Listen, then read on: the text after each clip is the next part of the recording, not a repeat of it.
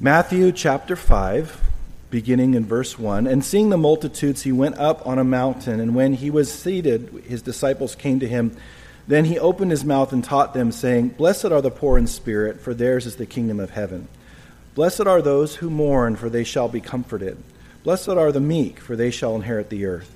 Blessed are those who hunger and thirst for righteousness, for they shall be filled. Blessed are the merciful, for they shall obtain mercy. Blessed are the pure in heart, for they shall see God. Blessed are the peacemakers, for they shall be called sons of God. Blessed are those who are persecuted for righteousness' sake, for theirs is the kingdom of heaven. Blessed are you when they revile and persecute you, and say all kinds of evil against you falsely for my name's sake. Rejoice and be exceedingly glad, for great is your reward in heaven, for so they persecuted the prophets who were before you. You are the salt of the earth. But if the salt loses its flavor, how shall it be seasoned? Is it then good for nothing but to be thrown out and trampled underfoot by men? You are the light of the world. A city that is set on a hill cannot be hidden. Nor do they light a lamp and put it under a basket, but on a lampstand, and it gives light to all who are in the house. Let your light so shine before men that they may see your good works and glorify your Father in heaven. Do not think that I came to destroy the law or the prophets. I did not come to destroy, but to fulfill. For assuredly I say to you, till heaven and earth pass away, one jot or one tittle will by no means pass from the law till all is fulfilled. Whoever therefore breaks one of the least of these commandments and teaches men so shall be called least in the kingdom of heaven. But whoever does and teaches them, he shall be called great in the kingdom of heaven. For I say to you that unless your righteousness exceeds the righteousness of the scribes and Pharisees, you will by no means enter the kingdom of heaven. You have heard that it was said to those of old, You shall not murder, and whoever murders will be in danger of the judgment. But I say to you that whoever is angry with his brother without a cause shall be in danger of the judgment. And whoever says to his brother, Raca, shall be in danger of the council. But whoever says, You fool, shall be in danger of hellfire. Therefore, if you bring your gift to the altar, and there remember that your brother has something against you, leave your gift there before the altar and go your way. First be reconciled to your brother, and then come and offer your gift. Agree with your adversary quickly while you are on the way with him, lest your adversary deliver you to the judge hand you over to the officer, and you be thrown into prison. Assuredly I say to you, you will by no means get out of there till you have paid the last penny. You have heard that it has been said of those of old, You shall not commit adultery. But I say to you that whoever looks at a woman to lust for her has already committed adultery with her in his heart. If your right eye causes you to sin, pluck it out and cast it from you.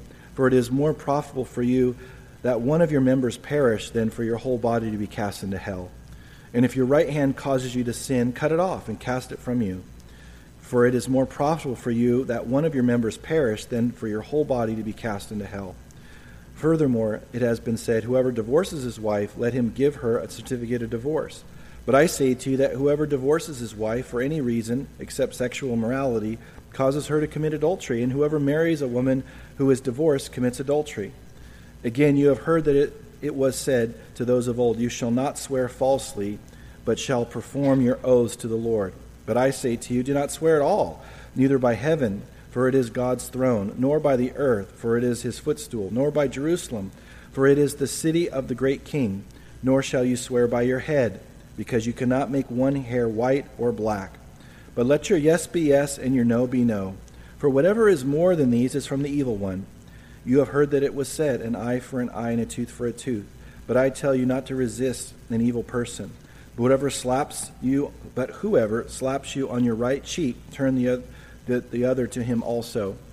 If anyone wants to sue you and take away your tunic, let him have your cloak also. And whoever compels you to go 1 mile, go with him 2. But to him who asks you, and from him who wants to borrow from you, do not turn away. You have heard that it was said, You shall love your neighbor and hate your enemy. But I say to you, love your enemy. Bless those who curse you. Do good to those who hate you, and pray for those who spitefully use you and persecute you, that you may be sons of your Father in heaven. For he makes his sun rise on the evil and on the good, and sends rain on the just and on the unjust. For if you love those who love you, what reward have you? Do not even the tax collectors do the same? And if you greet your brethren only, What do you do more than others? Do not even tax collectors do so? Therefore, you shall be perfect, just as your Father in heaven is perfect. Let's pray together. Lord, we recognize so much here that is beyond our capability to obey. And Lord, we pray for encouragement from your Spirit to help us to know how individually to walk in obedience to your word. We pray that you'd use these verses to make us more like Jesus. We ask, Lord, that you would help us to continue to be honest with one another, transparent with one another in our failings, in our shortcomings, in our sin, Lord, and all the things that you have arranged for your body to participate in so that healing can come.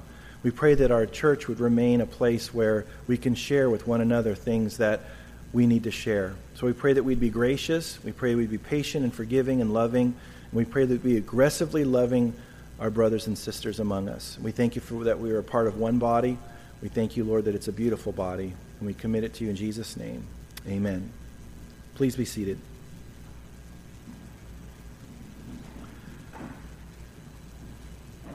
We're going to be looking at the Beatitudes today, and also just the general, what's called the Sermon on the Mount. And they don't really have massive mountains there, but this sermon is truly a mountain. It's one of the best sermons ever. I would say it's the best sermon ever preached. And so we begin by looking at these Beatitudes, and they start with the word blessed, and that means in the original language, oh, how happy. Oh, how happy. Happiness is usually a priority of ours. We kind of take it seriously with our own lives. Like, happiness is at all costs sometimes drives us to do whatever we need to do to secure it. Even to the point, unfortunately, where we are disobeying God's word. So many divorces have happened because people have listened to the world saying, God wants you happy. God wants you to watch out for yourself and make sure that you're happy no matter what. And people are willing to sin and break that covenant for their happiness. God doesn't call us to be happy outside of his word, because being outside of his word isn't something that we should be happy about. It causes pain and suffering, because his calling on our lives and what he calls us to is good and right, and it's appropriate. And anything outside of that is going to bring us harm. We do need to see right away, as we looked at this chapter, to whom he is speaking. And we see that in verses 1 and 2. He says, and seeing the multitudes, he went up on a mountain, and when he was seated, his disciples came to him. Then he opened his mouth and taught them, saying. So he saw the multitudes, went up on a mountain, and then we seated with his disciples. The teacher would always sit in those days, kind of like that. I could just have you guys stand and me sit the whole time back like it was back then. Don't you want a biblical church? I'm just kidding. But I actually like standing. I don't feel comfortable sitting. But he sat down with his disciples. So his disciples came to him, and he opened this. Notice verse 2. Then he opened his mouth and taught them. He wasn't teaching the multitudes here. Very important to know that. Sometimes people read the Sermon on the Mount, they read these verses, and they think, oh, this is how God has called people to live their lives. And this is just kind of like a moral code or a moral way of pleasing him and so forth, until they get to the part of loving your enemies. Like, well, I don't know about that.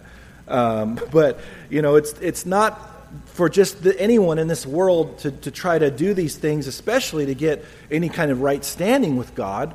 It's for disciples. This is for disciples. This is for us as believers. And so he's teaching them how to live a life that reflects him. And that's really what we see as we go through all these things and these ways that people are treated and how they're not treated, and these things that he calls us to and the things that he doesn't call us to. It reflects his character. He's like these things, the good things. And the things that are bad that he wants us to flee from, he doesn't like those things. So he calls us to be perfect. The last verse of the chapter says, be perfect just like your heavenly Father in heaven is perfect. Or the word perfect can mean complete, fulfilled.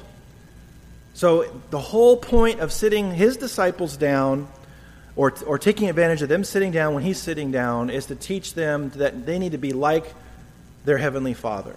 That's what a disciple is about.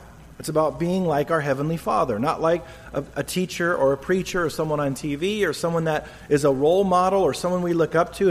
As much as we can do those things, and God has placed people in our lives to look up to, we're supposed to be focused on our Heavenly Father and pleasing Him and living a life that brings Him glory. Now he's going to give 8 of these blesseds here, and he starts in verse 3, "Blessed are the poor in spirit, for theirs is the kingdom of heaven." And someone has said that it's poverty of spirit, being lowly in spirit, to admit that you're spiritually have need of God, because that's the path to being filled. That's the path of being spiritually strong. That's the path to being how God's called us to be, to commune with Him, our spirits with His spirits. Once we come to know Him, He's the Father of our spirits. So he says that you're blessed, you're happy if you're poor in spirit, because theirs is the kingdom of heaven. You can't start your relationship with Him or secure a place in heaven without recognizing that you have need of His Spirit in your life, to have your unregenerated, dead spirit be made alive through being born again and coming into a personal relationship with Him. So those that are in that condition are on their first stages of recognizing that they need God and God will pour into them. So people are poor everywhere. All around us, people are poor in spirit. Even the ones that think that they're strong in spirit and they have no need of God. He didn't come to make the sick or those that are healthy well. He came to help the sick. That's why He came. But He wants to use us to do it. He wants to use us to be able to explain to people their great need, to be able to articulate the gospel to people so the Holy Spirit can come and say, "That's right, you already know you're a sinner. And you need a Savior. You need to turn to Jesus. You need to trust in Him." And that's what the Holy Spirit works with as we open our mouths and preach the gospel. Because without a preacher, how will they hear? And how will they go unless they're sent? So that's what the Great Commission is all about. Verse 4, it says, "Blessed are those who mourn, for they shall be comforted." It's really saying happy are those who are unhappy. I mean, it's kind of weird. Happy are those that are unhappy, or blessed or happy are those who are mourning. This world says it's better to blessed are those who are proud in spirit, who are strong in spirit, and are blessed. They say blessed are those who are not mourning. But He calls us to mourn for things that He mourns over. Again, this is all reflecting His heart.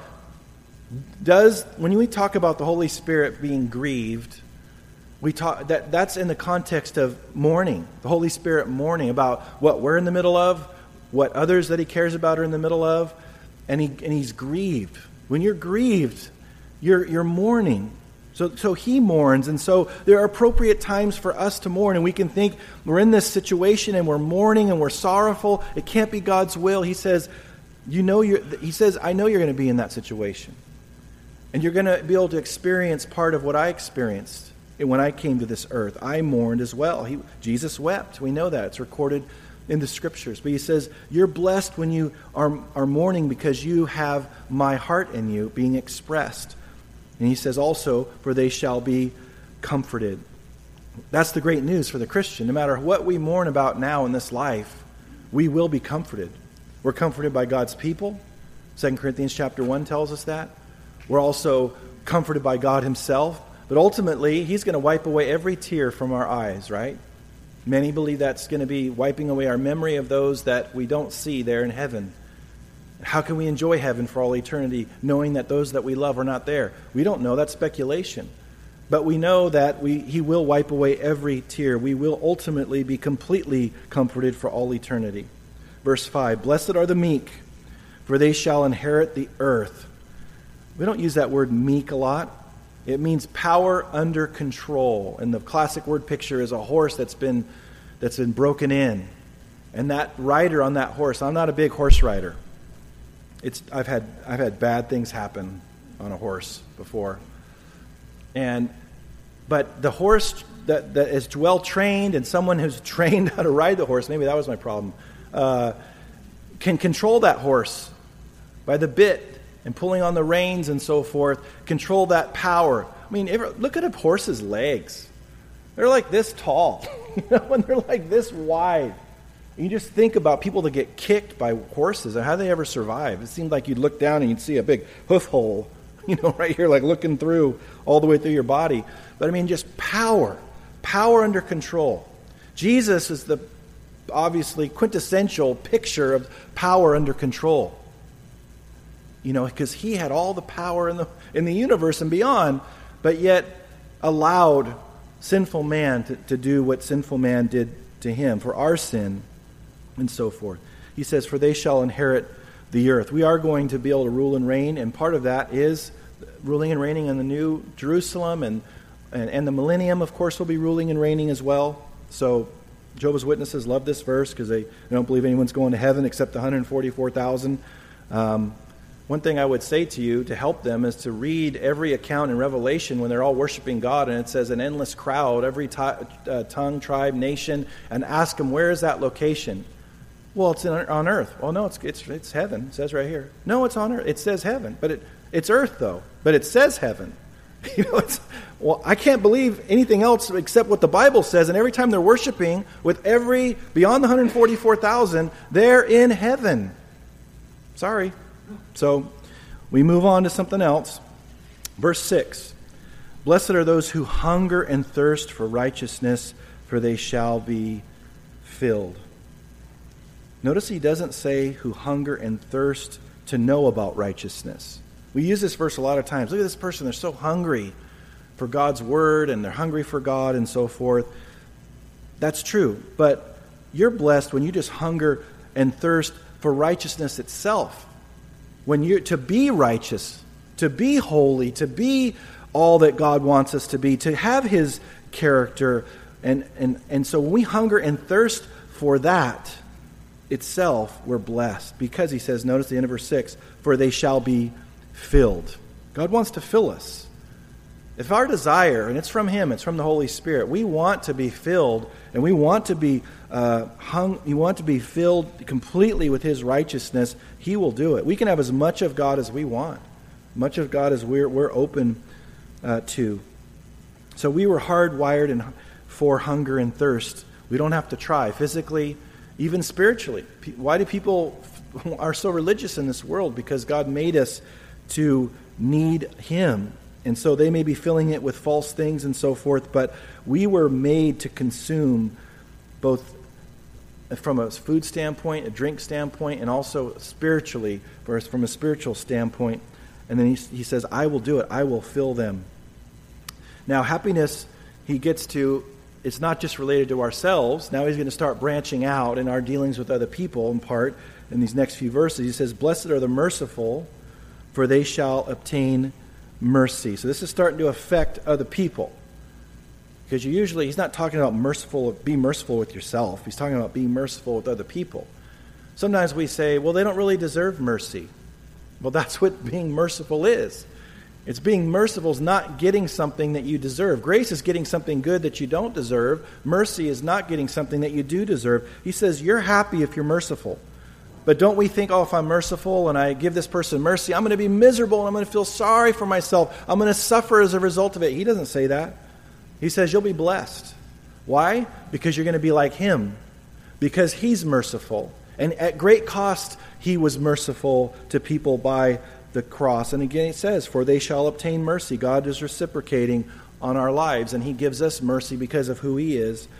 Blessed are the pure in heart, for they shall see God. Our hearts are the issue. People say, I have a language problem. I have a cussing problem, or I have a whatever. No, you have a heart problem. Because Jesus said, out of the abundance of the heart, the mouth speaks. So he calls us to have pure hearts before him, but sometimes we sabotage ourselves by filling our hearts and our minds with things that are against his word. And the standard in the church is getting lower and lower and lower, and anyone that disagrees with them, you're accused of being a legalist. Psalm 101 says, I will put no unclean thing before my eyes. I will not know unrighteousness. Well, how do we participate in the entertainment system or the entertainment world? It's really difficult for all of us, myself included. And as things get lower and lower and the standard gets lower and lower, and we can comfort ourselves with other people that are doing those same things that our flesh wants to do, he says, no, you need to be pure in heart. You'll see me. We're told elsewhere, without holiness, no one will see the Lord. So he wants us to engage in holiness even to the heart. Blessed are the peacemakers, verse 9, for they shall be called sons of God. When I first read this, and I don't know if I was when I first read it, but at some point I read it and I thought he was saying pacemakers. I was really confused, but I finally got it right. That's my issue. I didn't mean to bring it into here, but blessed are the peacemakers, for they shall become sons of God. How much work does it take to be a peacemaker? It takes a lot of work. Do you take some hits? Do you take some incoming? Yes, it takes a toll on you.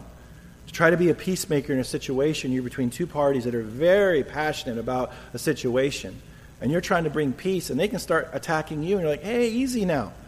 I'm trying to help the situation. So maybe you're here today, and you're in the middle of some kind of family thing or whatever, and you're trying to bring peace to the situation. God says that you're blessed, and it doesn't matter if you feel like you're happy about it or whatever. He's recognizing that that is the appropriate thing because he's the ultimate peacemaker between God and man and between man and man. He gives us the capacity to have peace with other people, and we are supposed to live at peace with all men as we are able, or as whatsoever the rest of the verse, as it's in our control or under our power. Blessed are those who are persecuted for righteousness' sake, for theirs is the kingdom of heaven. Blessed are you when they revile and persecute you and say all kinds of evil against you falsely for my name's sake. We just prayed for Pastor Saeed. God says that he's blessed. And he may not, I'm sure he doesn't feel blessed. We're praying for his release. But we're also hearing of how he's making a difference in that prison. That many, many people are coming to know Christ that probably wouldn't come to know Christ apart from his witness there. We need to pray for him. But whenever we're persecuted for righteousness' sake, whenever we stand up for what's right, and the church is getting less and less willing to stand up for what's right in this culture because of the mantra of being tolerant and not being judgmental and all these things, and we need to still stand up for what's right and what the truth is, no matter what the cost. But we're going to get persecuted. And when that happens, we need to recognize that the kingdom of heaven belongs to us.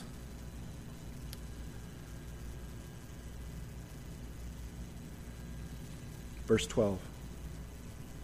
Rejoice and be exceedingly glad, for great is your reward in heaven, for so they persecuted the prophets who were before you. So here Matthew is, by the Spirit, saying that he's quoting Jesus and encouraging them that when this happens to us, sometimes we think in our minds, this is unique to us. Like we're the only ones going through this. And no, there's a long heritage. There's a long history of people persecuting prophets and others that stood up for the things of the Lord. And he says, great is your reward. Rejoice and be exceedingly glad. Not just glad. Notice he doesn't just say glad in verse 12. Exceedingly glad, for great is your reward in heaven. There's different levels of rewards in heaven. We're going to get different types of rewards based on our ministries and faithfulness and the right motivation and so forth. And so this kind of life, this character that comes out of our lives, standing up for what's right, we're going to have great influence over people, and sometimes they're not going to appreciate it. Then he tells us a designation in verse 13. He says, you are the salt of the earth. But if the salt loses its flavor, how shall it be seasoned? It is then good for nothing, but to be thrown out and trampled underfoot by men. Salt makes people thirsty. I remember In-N-Out Burger. Okay, sometimes it always comes back to food, unfortunately, with me. I apologize. But at least I'm not talking about Pop-Tarts, so you get a little break on that. But In-N-Out Burger, people really like that. I like it and everything. And I was like, what's the big deal with their fries? People make a big deal about their fries. I don't understand I like McDonald's fries better or whatever. And I realized that for years I wasn't putting salt on them because I thought they already salted it. And so then I put salt on them and I couldn't believe the difference. And So again, my issues being, for all to hear. But salt is something that provides flavor. It produces thirst. And it's also a preservative. God's using us in this world to preserve this world until the last Gentile is saved. And then he's going to rapture us out of this world. And the salt will be removed. That preservative will be gone. So we are called to be salt, and we are called to tell the truth to people and create a thirst.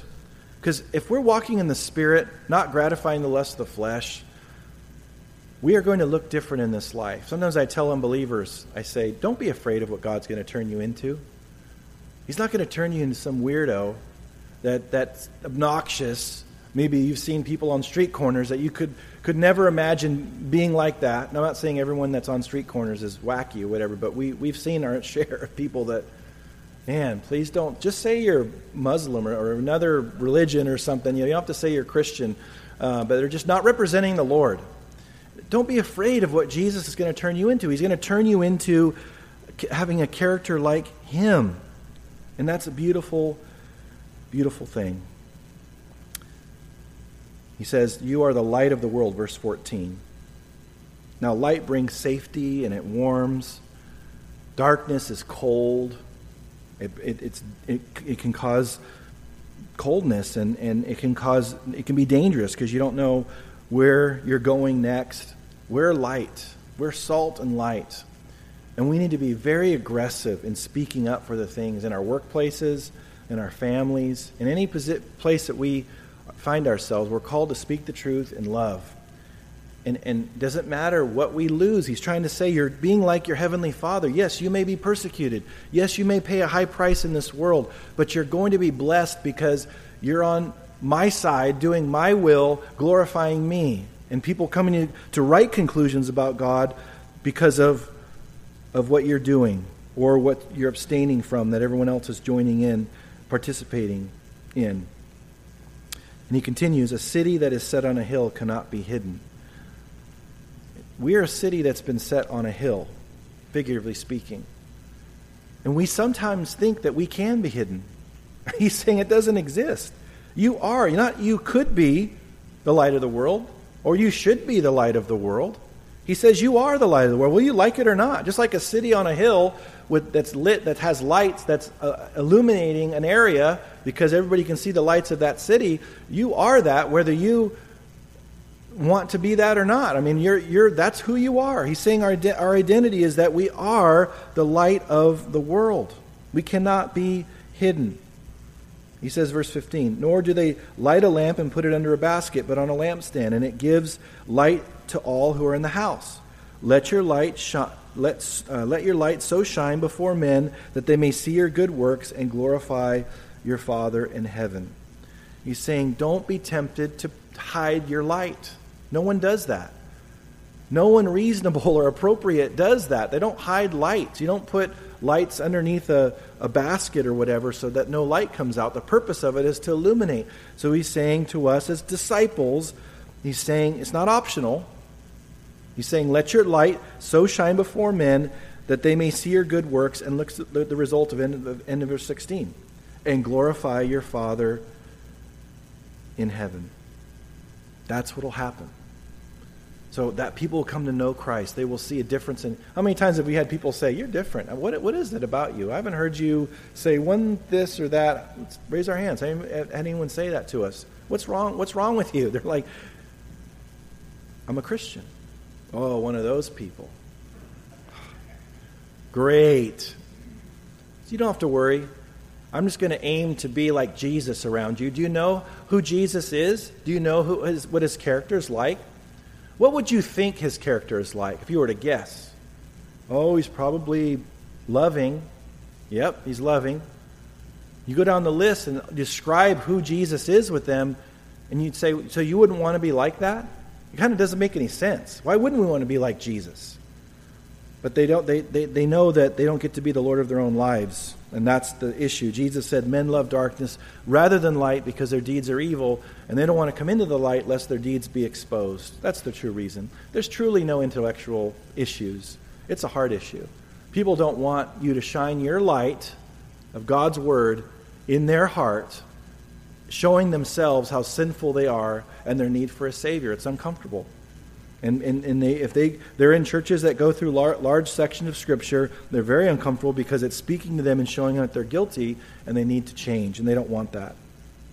Now he gets to the law. He says in verse 17, "Do not think that I came to destroy the law and the prophets. I did not come to destroy, but to fulfill. For assuredly I say to you, till heaven and earth pass away, not one jot or tittle will by no means pass from the law until all is fulfilled." Now, Jesus is really for the law. There's Christians out there that teach that Jesus doesn't care about the law of Moses, that he's against it, or he doesn't call us to have anything to do with it. There is a purpose for the law of Moses, and that purpose still stands today. It's for the person that doesn't know Jesus, mostly for the Jews, because the law was given to Jews, although the fact that they are called to submit to their Messiah, it makes everyone else, all other people and Gentiles, guilty before God in the sense of if they can't meet the standard of all those 613 laws, and they can't meet the standard, where does that leave me as a Gentile? It leaves me guilty as well. So he says, not one part of the law is going to go away. I didn't come to destroy it. I came to fulfill it, and he did fulfill it. So he says, a jot, which is, it's the smallest Hebrew letter. And then the tittle is a part of a Hebrew letter. So the smallest parts of even the parts of the law are not going to go away. He's fulfilled them, and they won't come to, by no means pass away till all is fulfilled. Psalm 19 is similar to Psalm 119, and I want to read it for you. Few verses 7 through 10. It says, "The law of the Lord is perfect, converting the soul. The testimony of the Lord is sure, making wise the simple. The statutes of the Lord are right, rejoicing the heart. The commandment of the Lord is pure, enlightening the eyes. The fear of the Lord is clean, enduring forever. The judgments of the Lord are true and righteous altogether. More to be desired are they than gold, yea, than much fine gold, sweeter also than honey and the honeycomb." That's a beautiful description of the law. There's nothing wrong with the law of Moses. It has its purpose. But if we obey the law of Christ, and we love the Lord God with all of our heart, mind, soul, and strength, and love our neighbor as ourselves, he says Moses and the prophets hang on those. So the law of Christ, if we obey the law of Christ in love, we are going to fulfill the moral law of the Old Testament. We're going to fulfill the moral law, and the ceremonial law was for the Jews and doesn't have its purpose today. And that Hebrews talks about that we have a better covenant in the new covenant, and the old covenant is obsolete. Verse 19, "Whoever therefore breaks one of the least of these commandments and teaches men so shall be called least in the kingdom of heaven. But whoever does and teaches them, he shall be called great in the kingdom of heaven. For I say to you that unless your righteousness exceeds the righteousness of the scribes and Pharisees, you will by no means enter the kingdom of heaven." Now I want you to imagine Jesus saying this verse 20 for the first time now to these disciples. And they probably went, so let's try that. I'll read it and then you do the, "For I say to you that unless your righteousness exceeds the righteousness of the scribes and Pharisees, you will by no means enter the kingdom of heaven." That's right. And everybody, all the podcasters heard that. Why would they go, I'm going to hyperventilate if I'm not careful. Well, why would they? Stop, drop, and roll. No, that was another for something else. No. But why would they go? Because the scribes and the Pharisees were the legalists. They tried to follow every single thing to a T. And so they were known for being the most righteous. These Pharisees, they were known to be the most righteous and holy. And he's saying, unless you top those guys, you will by no means, not like close, by no means enter the kingdom of heaven. You're like, where does that leave me? Where does that leave me? Because no one understood yet, notwithstanding these disciples either. I mean, They didn't know yet about the perfect righteousness of Christ positionally being put to our account when we put our faith in Christ alone, by faith alone, and through grace alone, and he comes in and he makes our dead spirits alive and he forgives us of everything. We're positionally righteous and 100% perfect and holy before God, and when he sees us, he sees perfection. That is righteousness that exceeds the law, or that exceeds the scribes and the Pharisees. And so in their minds, they'd be going, wow, where does that leave me? Number two is, those guys aren't as holy as I thought they were. Who are they? And so he's exposing that. Now he's going to explain now how the law works. He's going to explain how there's so many matters related to God's character. Remember, this is all about, this book was written by a Jew, he was from a Jew, about a Jew. You know what I'm saying? A Jew writing to Jews about a Jew, the Messiah.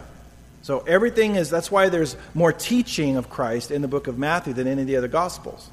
And that's in part because God had earlier said in Deuteronomy 18, let me read it for you. It says, "The Lord will raise up for you a prophet like me from your midst, from your brethren, him you shall hear. According to all you desired of the Lord your God in Horeb, in the day of the assembly, saying, let me not hear again the voice of the Lord my God, nor let me see this great fire anymore, lest I die. And the Lord said to me, what they have spoken is good. I will raise up for them a prophet like you from among the brethren, and will put my words in his mouth, and he shall speak to them all that I command him. He shall speak to them all that I command him. And it shall be that whoever will not hear my words, which he speaks in my name, I will require it of him." So Matthew knows they know this, these Jews that are reading this, and he's giving this case that Jesus is the Messiah. So of course he would be the one that would provide the most amount of Jesus' teaching. So I believe that's one of the reasons why he expounds on all this. But people that were listening, these Jews and so forth, they knew the law, and here Jesus and these disciples, they're all Jewish, and he's explaining to them what had been said. And he says this phrase over and over. You have heard. Most people didn't have the scrolls. They just heard that read in the synagogue. So here he is, he's saying, you have heard, verse 21, that it is said of those of old, you shall not murder, and whoever murders will be in danger of the judgment. But I say to you, whoever is angry with his brother without a cause shall be in danger of the judgment. And whoever says to his brother, Raca, shall be in danger of the council. But whoever says, you fool, shall be in danger of hellfire. Therefore, if you bring your gift to the altar, and there remember that your brother has something against you, leave your gift there before the altar and go your way. First be reconciled to your brother, and then come and offer your gift. Agree with your adversary quickly while you are on the way with him, lest your adversary deliver you to the judge. The judge hand you over to the officer, and you be thrown into prison. Assuredly, I say to you, you will by no means get out of there till you have paid the last penny. So he's saying, because if you were to ask someone, ask us, them and us. They say, have you murdered someone? No, I've never murdered anybody. He's saying that to be like the Father, it's not just your outward behavior, it's your inward behavior. And part of the law talks about our inward behavior. Do not covet, and so forth. So it's not like the law never covered our hearts and the inward standard there. But he's saying, you are guilty. Just because you're not doing something outwardly doesn't mean you're innocent. That's what he's getting to. And the Father knows that, and that's why he wants these disciples to know this. So he says, whoever is angry with his brother without a cause shall be in danger of the judgment. And whoever says to his brother, Raca, it means an idiot. That's what Raca means. That you're an idiot, so you don't want to slander people. You don't want to say to people that you hate them or that you have bad motivations in your heart. You want to be loving towards people because that's how God is and so forth. And he's saying this conflict that someone has with you, if you know someone has a conflict with you, don't even be involved in the ritual of giving at the altar like they did. Just go back and be reconciled. God wants us to be reconciled. Because see, here they were using outward excuses to have dysfunctional relationships. And he's saying, no, you can't do that. You have to have relationships with people. You have to deal with problems. Things in the body of Christ get messy. God wants people to be reconciled. He wants that grace to be extended and forgiveness to be offered and so forth. So he's saying it's different than what you thought. You thought just because you haven't done something outwardly that you're innocent. And that's the kind of righteousness that he's talking about with the Pharisees. Because they were absolutely consumed with external holiness. He's always telling them it's about the heart, it's about the heart, it's about the heart. So he's continuing to do that. Verse 27. You have heard that it is said, those of old do not commit adultery. But I say to you that whoever looks at a woman to lust for her has already committed adultery with her in his heart. If your right eye causes you to sin, pluck it out and cast it from you. For it is more profitable for you that one of your members perish than for your whole body to be cast into hell. And if your right hand causes you to sin, cut it off and cast it from you. For it is more profitable for you that one of your members perish than for your whole body to be cast into hell. Now, people have taken this literally, unfortunately, and I don't believe he's saying you need to be involved in cutting off members of your body and so forth. He's saying be ruthless with it. Whatever needs to happen, you need to take care of that. Whatever needs to happen so that you live a life that's pleasing to him by God's grace, you need to do it. But I think we need the strength of, especially men, of the strength of verses 27 and 28. You can't say you haven't committed adultery if you've lusted after another woman. Same with women. They can lust after men, too. It seems like men are more visual, it seems like. But there's women, obviously, that lust in their heart as well. Now, people would like this to say that means that I have biblical grounds for divorce. But just because that would mean everyone has grounds for divorce then. So the physical act of adultery is not equal to lust. He's not saying it's the same exact sin with the same exact repercussions. He's saying you're just not innocent if you haven't done it outwardly. If you haven't done it physically with somebody, doesn't mean that you're not guilty of adultery. You are. You're just committed adultery in your heart. There's a lot of marriages that people just want any excuse to get out, and they'll try to find any verse that they possibly can to say that they have a reason to get out of that marriage, and that isn't one of them. There's physical, he's going to get into it, physical adultery, and that would give you grounds. Verse 31. Furthermore, it has been said, whoever divorces his wife, let him give her a certificate of divorce. But I say to you that whoever divorces his wife for any reason except sexual immorality causes her to commit adultery, and whoever marries a woman who is divorced commits adultery. Now, I'll deal with this in another gospel more in depth, but it matters to God what we do in these relationships. And so if we can't just write a certificate of divorce. That's what happened in the Old Testament. Moses allowed that. Jesus said it in another place because of the hardness of their heart. But he says here, he's altering that from the law of Moses and saying that it has to be sexual immorality and so forth. Verse 33. Again, you have heard that it was said to those of old, you shall not swear falsely, but shall perform your oaths to the Lord. But I say to you, do not swear at all. Neither by heaven, for it is God's throne, nor by the earth, for it is his footstool, nor by Jerusalem, for it is the city of the great king. Nor shall you swear by your head, because you cannot make one hair white or black. But let your yes be yes, and your no be no. For whatever is more than these is from the evil one. So we don't need to take oaths. We don't need to say, because the reason why people would take these oaths is because people wouldn't believe that they would do what they say they're going to do.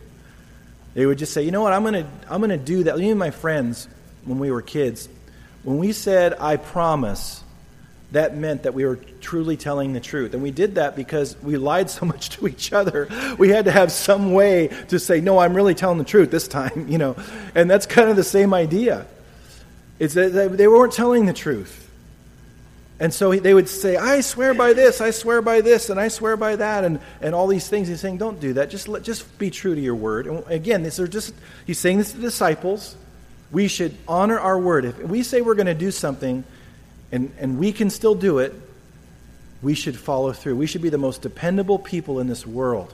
are Christians. And there's been so many Christians that have gone back on their word, and their yes has not been their yes, and their no hasn't been their no. And none of us should ever be engaged in that. Be careful about what you say yes to or what you say no to.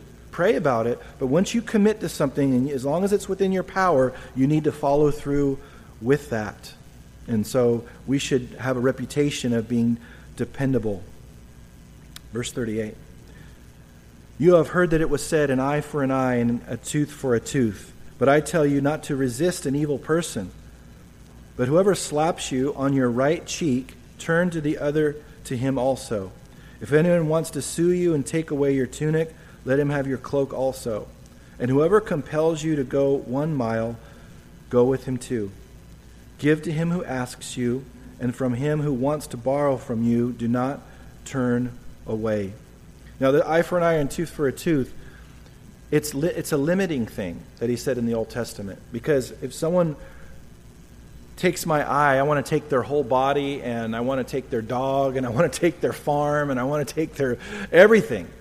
It's to limit. It's a way that they had a civil code in the wilderness there. And that was the way that they had kind of like a law enforcement. They brought their issues to not the gate when they were wandering, but I'm saying they brought their issues to Moses and the officials later and so forth. And you couldn't compensate someone be allowed to compensate someone beyond what was reasonable. That's what it was for. He says, don't resist, though, an evil person. Now, when we get slapped on our right cheek, our right hand's going up. That's usually how we are.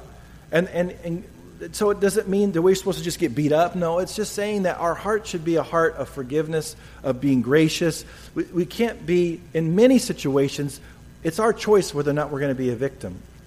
We can actually serve them in the context of them trying to hurt us. We can actually try to help them. And again, this is all the context of disciples getting supernatural power from God, who are trying to be salt and light in this world, who are trying to have their works glorify their Father in heaven. That the goal is beyond just what's my rights, to lay down my rights, to give, to offer. And as I've said before, you can't take advantage of a servant. You just should have a heart of giving. If you have a giving heart, it's very hard for people to take from you, right? Try to take from someone that has a giving heart. It's really hard to do because they're just giving. And Jesus modeled this for us. Verse 43, you have heard that it was said, you shall love your neighbor and hate your enemy. Now, how many of you in that verse, hate your enemy is in italics? In verse 43. And hate your enemy. Anyone have that in italics? Anyone now have that in your Bible? Raise your hand if you don't have it. It's not there, or it's in italics, showing that it's not in Scripture. You shall love your neighbor. Well, he's quoting, but hate your enemy, to my knowledge, is not in Scripture. But that was added.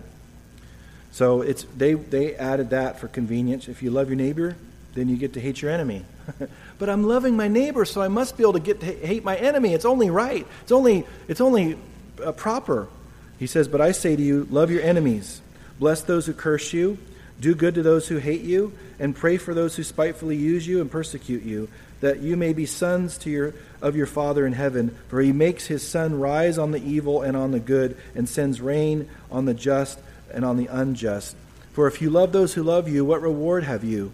Do not even the tax collectors do the same? And if you greet your brethren only, what do you do more than others? Do not even the tax collectors do so? Therefore, you shall be perfect, just as your Father in heaven is perfect. So this, obviously, verses 44 and 45 require supernatural power.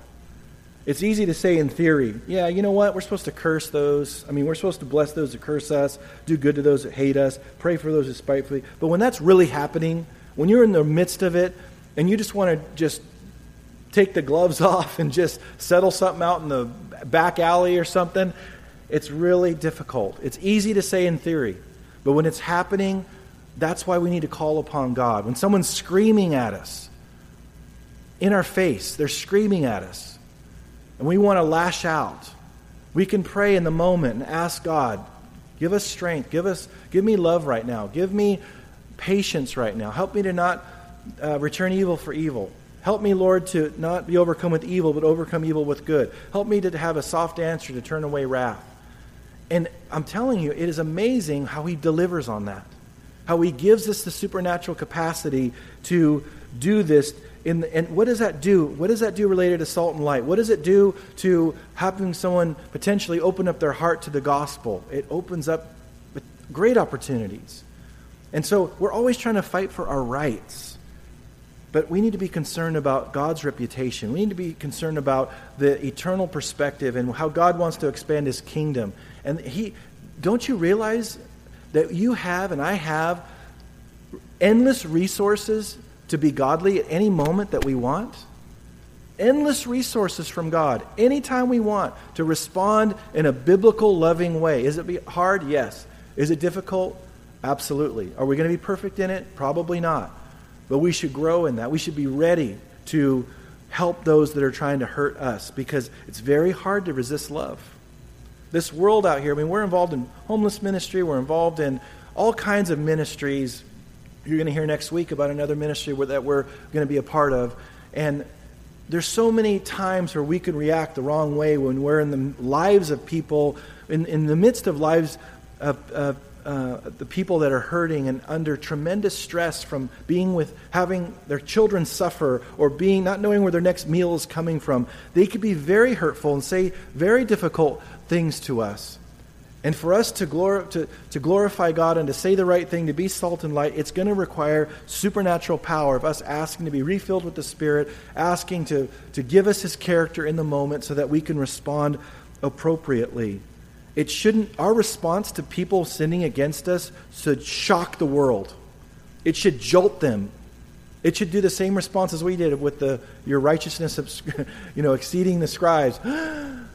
Did you see manager so-and-so just chew out Pat? Wow. He didn't just lay him out. No, Pat really can't lay out anybody. I mean, but you didn't even see him try to lay him out. I mean, he should have just thrashed that guy, and he didn't. He loved him back. Man, that guy is the real deal. How encouraging can it be in our job situation where someone says, you know what, I've watched your life a long time. I've watched what comes out of your life. I've watched how you treat people. I've watched a lot of things, and you know what? You're the real deal. By God's grace, he wants everyone to say that's around us. And they can say it as we're filled with his Spirit. We can let him live his life through our lives and yield ourselves to him so that he can bear fruit in an amazing supernatural way. Because we know in John 15:5, apart from him, we can do nothing. We don't bring anything to the table. There's nothing that we bring. So we just have to be humble and say, God, if you're going to do it, do it. Because I need you to do it in this situation. I have no power in and of myself. So he wants that holiness. He wants that different kind of life lived. But it can't happen if we're not communing with him. We're not dependent upon him. And again, we want to bless his name. We want to bless his reputation by being obedient to him in the context of great difficulty. I don't know how much mileage Pastor Saeed is getting out of not returning evil for evil in that prison, but I'm very convinced it's a lot. And the dozens that I've heard have received Christ are seeing him respond to those guards, and those guards being mean to him and hurtful to him. I'm sure it gets harder and harder to do the wrong thing to him because he's returning, I'm not saying perfectly, probably at all, but just the fact that he returns love when they do evil to him in general. I bet you there's many guards that have come to know Christ. We'll find out from him either on this side or the other side. We're going to find out the fruit of the ministry that God's put him in the middle of, but we need to continue to pray for him. So let's be the disciples that God's called us to be. Let's be salt. Let's be light. Let's be completely dependent upon him and watch what he'll do through our lives. Amen? Let's pray together.